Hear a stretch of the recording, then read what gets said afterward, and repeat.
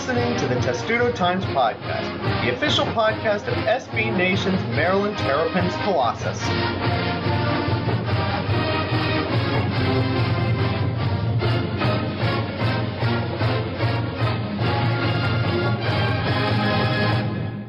And welcome to episode 122 of the Testudo Times Podcast. We wish we were still on the beach. Right, Thomas? What do you mean, still? I'm recording this from Cape Cod. You're recording this from Cape Cod. I'm recording this from my couch, which is not near a beach. Well, I'm also on a couch. It's just a couch somewhere else. Near a beach? I'm 50 near, miles in. Yes. Why didn't you warn me of that before we started recording? It doesn't matter. It's a summer vacation I wish I really had, but I'll tell you what did take a summer vacation. My computer and my phone, both which broke since we last recorded the show. So I've been kind of off the grid for a while. But Maryland sports are pretty much off the grid in July, until they aren't, even though today is August the 1st when we're recording this show. Immediately once August starts, something happens, and it's not something we expected to see. Schneider Herard, the transfer from Mississippi State, he was a Maryland player for 6 months without even playing a game. I'm wondering who's going to buy the first Schneider Herard jersey as a in-joke. I don't know. I still don't really know what the motives are for it. I think it's something. He's had a good summer in the Kenner League, and I guess maybe he got an offer and jumped at it knowing that he would still have to redshirt the first half of this season or sit out the first half of the season. But, the timing of it and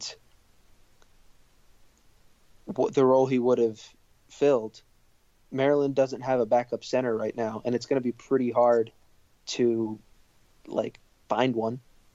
Unless I think even Bender is the backup center for the moment. You have to make one. Pretty much. Yeah, in a lab or something. I mean, that's their best bet right now. I mean, don't we have the Google AI thing, the virtual reality? Don't you think they something? Can but something? then, does the NCAA have rules on whether or not one of those can be eligible to play? Probably if not.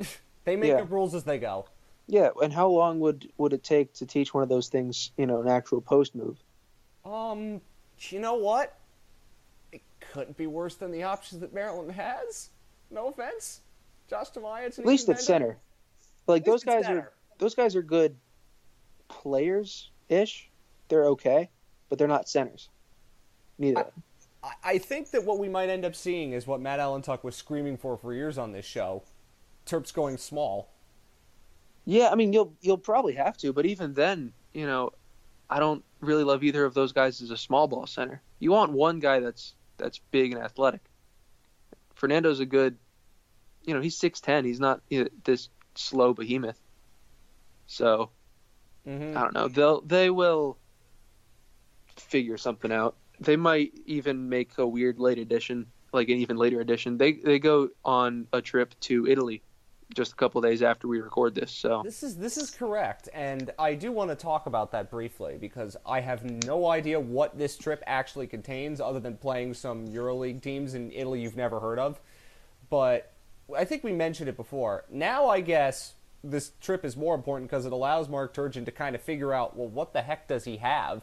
Schneider Herard was not apparently able to play in these games anyway, so he would have figured out how they would have gone about going to play without Schneider Herard. Now, these games are going to be more important. He essentially gets extra practice time, which other teams don't have, and I guess now, as we say, that's more important than ever because he has to figure something out, that he loses a player he was not expecting to lose, even if he was only going to have him for half a year. Yeah, it was going to be pretty crucial regardless, just because this is such a young team with 5 freshmen coming in, only a few starters returning, but a lot of the bench left. Either to graduation or Dion Wiley transferred, or things like that. Now Herard's gone, and then the couple guys went to the draft. So imagine if, just for the sake of saying it, imagine if Bruno Fernando did actually go to the NBA draft. This would have been a right old disaster, perhaps. I feel like Herard might have stayed, knowing that he would potentially be the starting center. If you got a pro offer, you never know. That's the only thing that I could say about pro offers is that sometimes you can't really turn them down. A pro offer at this time is pretty rare, though, because it's never, it's not the NBA coming for him. Mm-hmm. I think the underrated part of this is he's actually the second Maryland player in just a few weeks to actually do this, because Eliana Kristinaki from the women's team is going to play professionally in Greece, and she had a year of eligibility left. And that was surprising because she was another mid-season transfer, although she actually played half a season for Maryland. And did pretty well. Yeah, well, her debut was fantastic, and then she was kind of up and down after that. She had some really good games. She had some clunkers.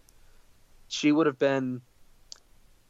maybe would have started this year. I mean, that is a somewhat thin team. She would have gotten a lot of minutes, but it sounds like, she got enough offers in her home country she couldn't refuse. And that's what surprises me about Herard is, Herard isn't going to play in his home country necessarily. Like, do we know where the offer was from? I don't know if he even had any specific offers. It's rather just he heard some people tell him that's the thing he could do, I think, and jumped at the chance, and now we'll figure it out. That's an interesting decision, but also, like, when you read some of the stories about Herard at Mississippi State, it seems like, I'm not going to say that it's bad, but there was an interesting decisions that he made in terms of when he left, why he left, when he said he was going to transfer, and all these things. So maybe he's not opposed to spur-of-the-moment decisions. That's reasonable. I haven't been able to really dig into this and figure out what and why. There's actually going to be a media availability in the morning that I think one of our guys is going to be at, and they'll probably have to ask some, have to answer some questions about this. So we'll hear more. For sure. Not on this show, but stay tuned to the website, and by the time this podcast is probably up, you will have seen some of the explanations from Mark Turgeon and company. And I have to imagine this took them by surprise too. Yeah, I would be. This is not something that's often planned well in advance. And so with that, Maryland, also the big news from today was supposed to be they released their non-conference schedule. Instead, they're losing a player. Before we get to that, it's now 10 scholarship players that they have, and next year, of course, the Mitchell twins are coming in, and presumably, as we say, Bruno Fernando is going to be in the NBA draft next year. So, they can't get the Mitchell twins to reclassify, which would have been very helpful, but it now adds even a little bit more pressure to what they're doing for 2019 recruiting. Where's that Marvin Bagley loophole? I wish you can get someone in late August. Do you think those loopholes work for Maryland, or do they only work for Duke? We'll have to find out, won't we? I don't think they're going to work for Maryland. Do you? Probably not. Just a guess. But if Mark Turgeon can manage to pull that off, I think that even some of his most ardent detractors would probably give him a pass. One can hope. So let's actually now go to the schedule in the out-of-conference, the Schneider-Herard-less Terps. And Herard would have been the backup to Bruno Fernando, but he would have still played a pretty big role because Maryland is so thin at that position. And let's go over the actual non-conference schedule now in order. There are no real surprises in it, I would say. I mean, most of the games we already knew. They're going to play Delaware. The only game that they don't play at home is Navy, but that's going to be essentially a home game anyway because it's in Annapolis. Then they play North Carolina A&T, Hofstra, Mount St. Mary's, Marshall, Virginia, the ACC Big Ten Challenge. Loyola Chicago. They play both Loyola Chicago and Loyola Maryland in back-to-back games. The Ramblers game is in Baltimore. That'll be a lot of fun. I think that's probably the most exciting game of the finding that out today. Schedule. Finding that out today definitely. I think it changes how I do view Maryland's non-conference schedule, because there are, I think, 4 or 5 NCAA tournament teams, and there are 4 is your answer, sir. Yeah, and there are fewer just total cupcakes than there were last year. Some of the mid-majors are pretty good, but it's, Maryland never schedules a great non-conference, and this is a thing that has been talked about on this site and in our comment sections for a very long time. I think all Maryland fans have been talking about it for a very long time. This schedule is Okay. Considering it's only 11 games, it's better than it's been. I'd say it's okay. It is not the. Since I started following, there were out of conference schedules when Maryland would play better teams. Like there was one year when they played Kentucky. They played Virginia and out of conference. They had the North Carolina and Georgetown year, but even then, outside of that, it was pretty light. I mean, here playing Virginia at home, I don't think many Maryland fans are going to play. Loyola Chicago, as you said, that's going to be a lot of fun. Whether they'll anywhere near going to be able to recapture the magic from last year, who the heck knows? But it's a Final Four team and a 1 seed from the NCAA tournament. Marshall made it to the second round. Seton Hall's a tournament team that's going to be down a bit. It's kind of like playing Butler last year. But that's not terrible, I think. But most people, when you see all these events, right? And last year it was the Niceville, Florida Invitational, or whatever the heck it was, which was disastrous. And the second place, or the runner-up game was available on a YouTube stream with no commentators. Like, Maryland fans, I think they want to be involved in one of these big preseason tournaments. They want to be involved in the preseason NIT. They want to go to Maui. They want to go to the Bahamas or something like that. And Maryland is not involved in it. They're one of the few teams that isn't. And I think that's what's getting many people rankled a bit. But, I mean, this out-of-conference schedule is not terrible considering you're going up from 18 Big Ten games to 20. It's not that bad, all things considered. I think that's fair. It's by no means like a really exciting slate, although there's enough games at home. There's enough. Well, all of the games are at home. Yeah, every game's in Maryland. There's one game that's in Baltimore that they'll be the home team, and there's one that's in Annapolis. Well, they'll be the home team. Makes it easy to cover for better and worse. Yes, it does. I think the no tournament thing might have something to do with the Big Ten going to 20 games. I haven't seen how many other Big Ten teams are in tournaments still. Michigan State's in one in Las Vegas. Of course, they're in the Champions Classic every year. Mm-hmm. I know most of them are. Most of them are in one or the other. Michigan was in Maui last year. I mean, most of the Big Ten teams play it. I think they just wanted more conference games to make things more balanced. Because when you go to 14 teams, your out-of-conference schedule is so, it can be so wacky. If, like, some team plays Purdue twice or last year, or, some teams could have such a horribly unbalanced schedule. Like, the only protected crossover games are Purdue and Indiana or something like that. Like, I can understand why most of the major conferences want to go to 20 games. I think it makes sense for them. But, yeah, it does take away the out-of-conference schedule. But Maryland should be committing to scheduling harder. Maybe it's a Turgeon thing, because I don't know about the Gary Williams scheduling. But somebody, if you do know more about that, you remember more of those schedules, you can tell me. But maybe it's just a Turgeon thing that they don't schedule particularly difficult out-of-conference. And even though the opponents aren't necessarily that bad, them all being in the state of Maryland means they don't play a road game. I mean, they will play a road game in their December Big Ten games. But they're going to play one road game before the meet of conference play starts. Not great. And we know how good Maryland is on the road. Yeah, that's an interesting choice. We'll see. We'll see how it pays off. We know the opponents for Maryland in the Big Ten. That was released a while ago, and you can go on. Wikipedia has it, so go look there. I don't remember exactly what teams they double up upon, but they have the 20 games. There's no schedule yet of the order, but there are opponents for the 20 in the Big Ten. The women also released their out-of-conference schedule as well. Would you like to talk about that? A little bit. No UConn this year, which, for better and worse. Maryland obviously lost all three of those games. Hell hath no fury like UConn teams losing in the Final Four 2 times in a row. Yeah. They're out South Carolina this year, and other than that, it's kind of a home and home. Mm-hmm. Other than that, it's a little bit less interesting than it has been. I think also fewer cupcakes than normal. That's something that's burned Maryland in the past. Particularly 2 years ago, they were a 3 seed when they were, a top 5 team talent-wise, because they didn't schedule enough out-of-conference teams. Because the Big Ten is weaker.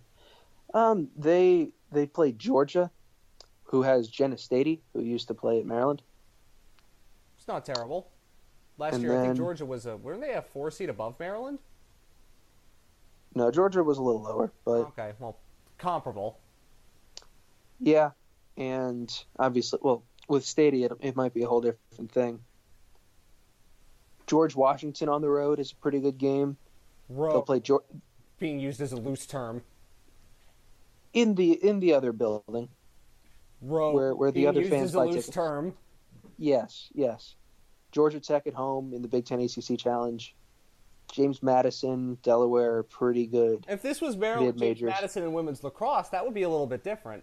But no, it's not that. No, so I mean, this is not. There aren't as many marquee matchups as Maryland's had in the past. But I believe the women are also going to 20 games in conference too, so it limits your scheduling. I mean, they've only had 16 before, so if they're going to 18. Well, I see. In terms of out of conference games, I see 11. I see 11. Yeah, so that would probably put them at 18 conference games. Or 18 or something like that. Yeah, but there's clear that they've added games in conference because they have the same number of out-of-conference games as the men do. Yeah.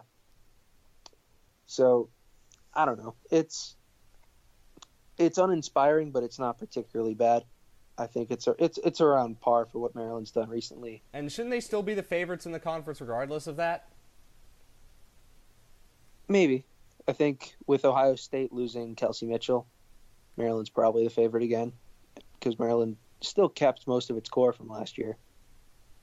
There are still a few other pretty good teams. Iowa's got some talent left and a couple others, but Maryland's going to be the favorite in that league.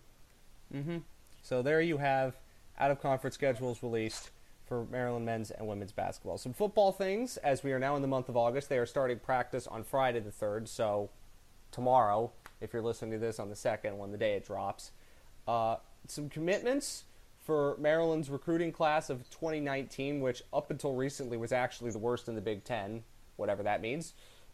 And what do we think about some of these players that have committed? They've gotten a couple in recent days.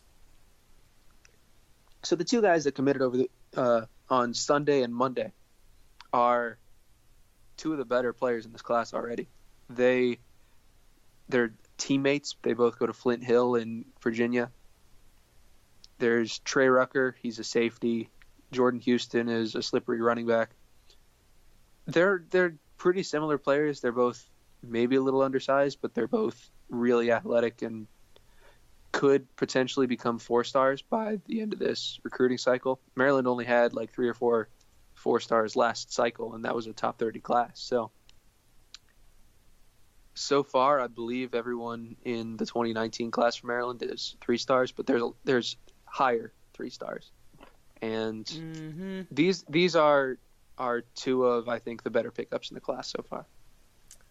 So I think they also they go to that school in Virginia that Maryland is really trying to start recruiting heavily. I can't remember the name of it off the top of my head. I apologize. No, Flint Hill is a new one for Maryland recruiting recently. The one that I think is the one they've been going to, that's in Virginia Beach. That is, yes, correct. That's Bishop Sullivan. Forgive me for not knowing that. That's why there are other people on this podcast. That is why there are other people on this podcast, because you cannot get me to think about high schools in Virginia. I'm sorry. Maryland is currently... Well, that's what I'm here for, as a kid who went to high school in Virginia. That's what you're here for. That's what Jared said. That's what a lot of people are here for, sir. Maryland, all of their recruits right now are 3 stars. They are only ahead of Rutgers in the class recruiting rankings and behind Illinois and everybody not named Rutgers. I mean, they had a top 20 recruiting class going into 17 and a top 30 recruiting class going into 18. So, I mean, there's bound to be a little bit of a drop-off. But well, this was going to be a smaller class anyway. And they had such a huge it's a weaker class locally. It's a weaker class locally, so... Yeah. But they seem to have guys that they went out and targeted and they wanted and they got, so... Yeah. And I think that staff understands, especially with all the changes in the coaches. They know that they're going to. And then 2020 is a great class locally. So they might. I mean, maybe. So I think a lot of their recruiting energy is already on that. Yeah, because if you're gonna do it right, you got to recruit this area. And as I said, these are things that I personally am not supremely aware of, but I'm glad other people are. But they're now up to 10. I don't remember what the class size is, but it's going to be what? upper teens. I think this class will probably be upper teens. Mm-hmm. Pending what happens elsewhere, but doesn't sound like a terrible idea. And as you say, some of these players could get upgraded into 4-stars because they have one more year of high school football left. And the recruiting rankings often change, and they go up once a team like Maryland signs them. Let's be honest. Mm-hmm. So it's an interesting looking class because there's already one corner named Tank. That's good. But all of the players are pretty much from the DMV. There's 7 of the 10 are from the DMV or something like that. Not too bad. or even extended DMV. Because Virginia Beach isn't like. No, it's not. But the DMV does stand for District Maryland and Virginia Beach is in Virginia. I can't really argue with that logic. No, you cannot, sir. Both throughout the month of July, my brain is on summer vacation too. I'm not as good with the English language as I want to be. Oh well. Throughout the month of July, everybody here on the site's been writing stuff about position groups for football, and since practice is about to start, Thomas, I want you to go into some of the things that stood out to you when you were doing the research and you were writing up these posts about some of these players who you think is going to be a name that Maryland fans are going to want to know more about and pay attention more to, because once you go through the entire roster, it isn't just the 6 running backs that stand out and the offensive line. There are a lot of other players that could jump out to you too that you didn't necessarily know so much about before you started doing those pieces. So who are some of those players? Well, I think the players that really stand out are the players that have been standing out. A lot of the defensive backs, Jesse Annabonum. Defensive line is the one spot that, above all else, can be either really good or really bad. And I think how good or bad it is will really determine just how good the defense as a whole is. And obviously quarterbacks, but that's a given, and we don't even need to, pretend that's a big deal, because of course it is. It's a huge deal. Well, for Maryland, it's the only deal. Yes. If they have a healthy quarterback, that's really by the end-all be-all. If they have a good, healthy quarterback, they'll be fine at most other things, I think. Well, I don't want our season preview podcast at the end of this month to basically be, if the Maryland quarterbacks stay healthy, they will be good. If not, then cry into the corner again.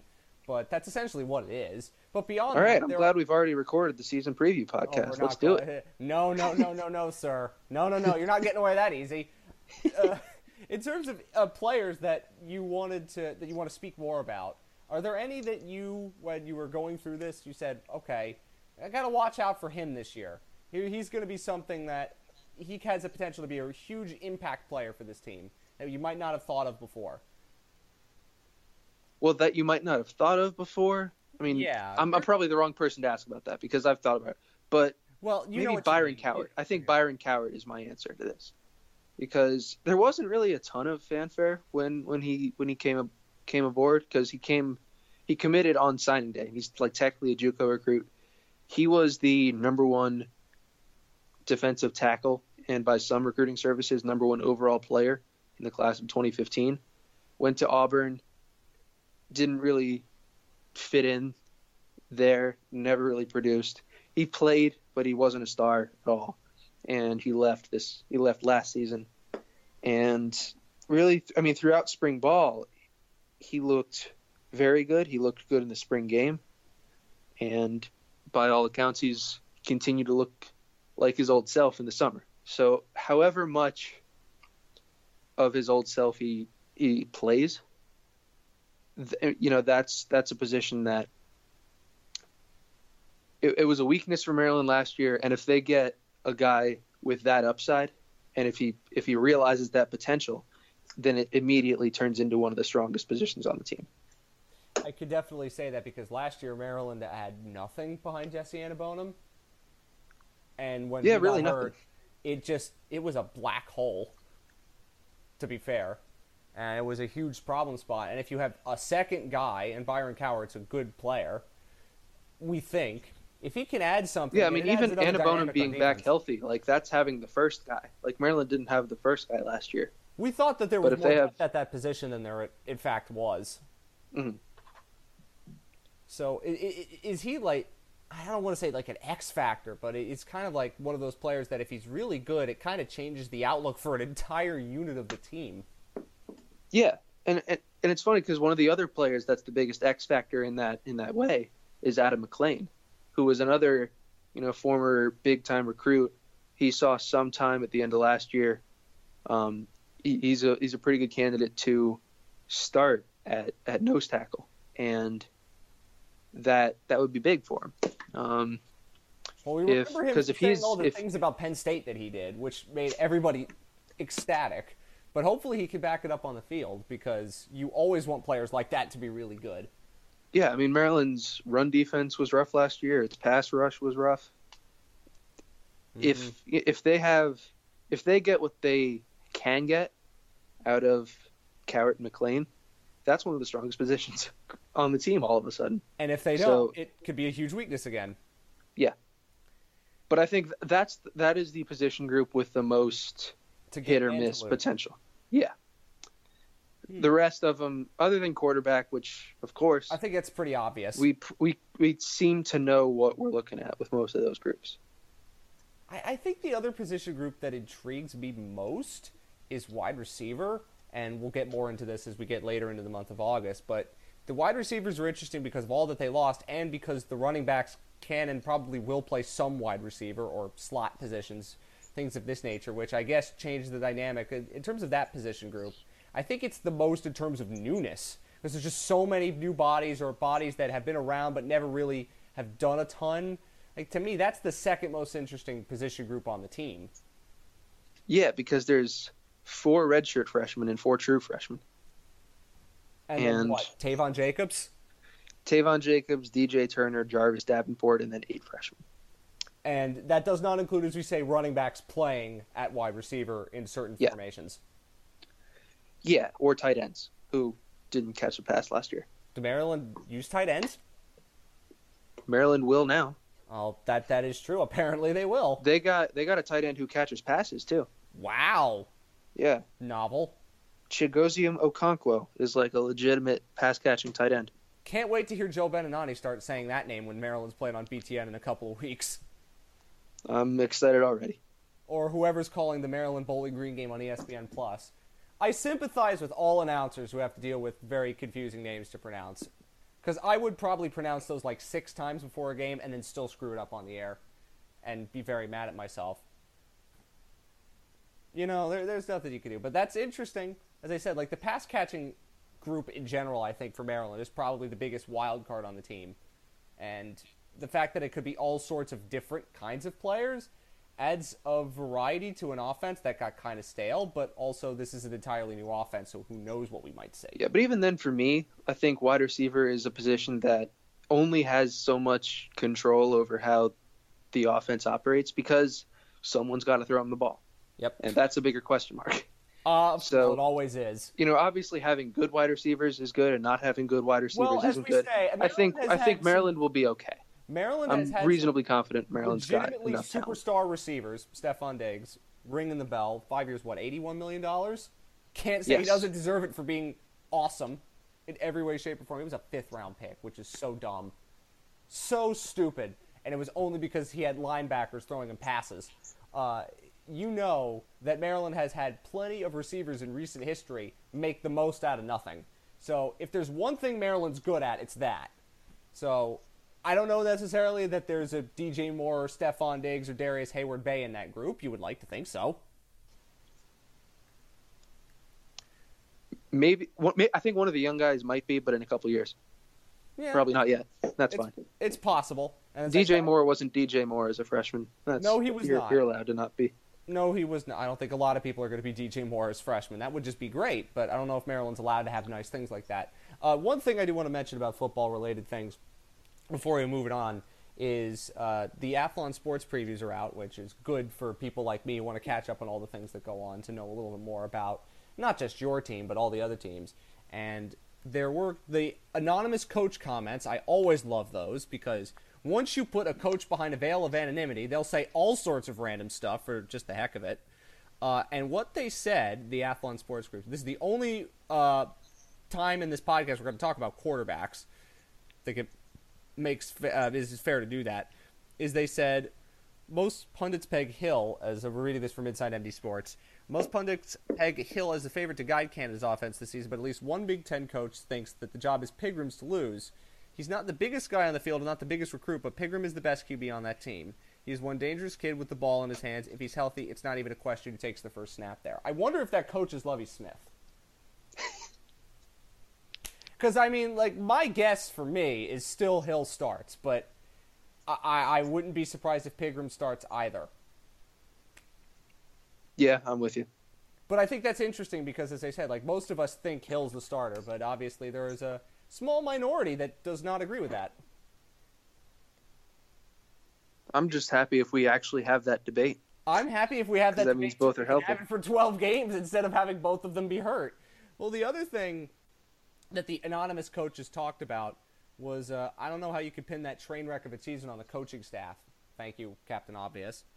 They had to use 5 quarterbacks and it all fell apart. Yes. And, like, one of the coach remarked that Terps defenders, if we're going to the defense, couldn't tackle anything, and there were times when it looked like they didn't care. The Penn State game, they didn't care. That's for sure. Yeah. But regardless of that, the other comment was, DJ made a lot of adjustments to that staff this offseason. You look at the moves, and it looks a lot like a guy who thinks he needs to win. I don't know if that's a fair deal. He's recruiting better there, and when they're healthy, they're a solid team. I think the coach forgot that most of the coaches left. You know, Walt Bell went to Florida State. The offensive line coach went to Penn State. A lot of the other coaches left for a myriad of other reasons. He replaced what he had to replace because he needed to replace them. Didn't think he wanted to. Yeah, I'm generally with you. I don't know if he was. I mean, he has to. Yeah. The argument is on, like, how much pressure is he under? And we could talk about this in later shows when it's more of a, I guess, a relevant topic of discussion.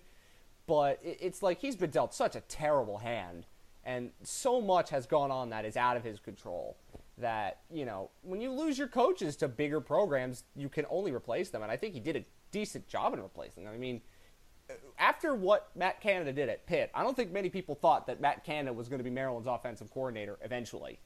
And if you had told Maryland fans that when Pitt was putting up 70 points a game, I don't think many Maryland fans would have been that sad.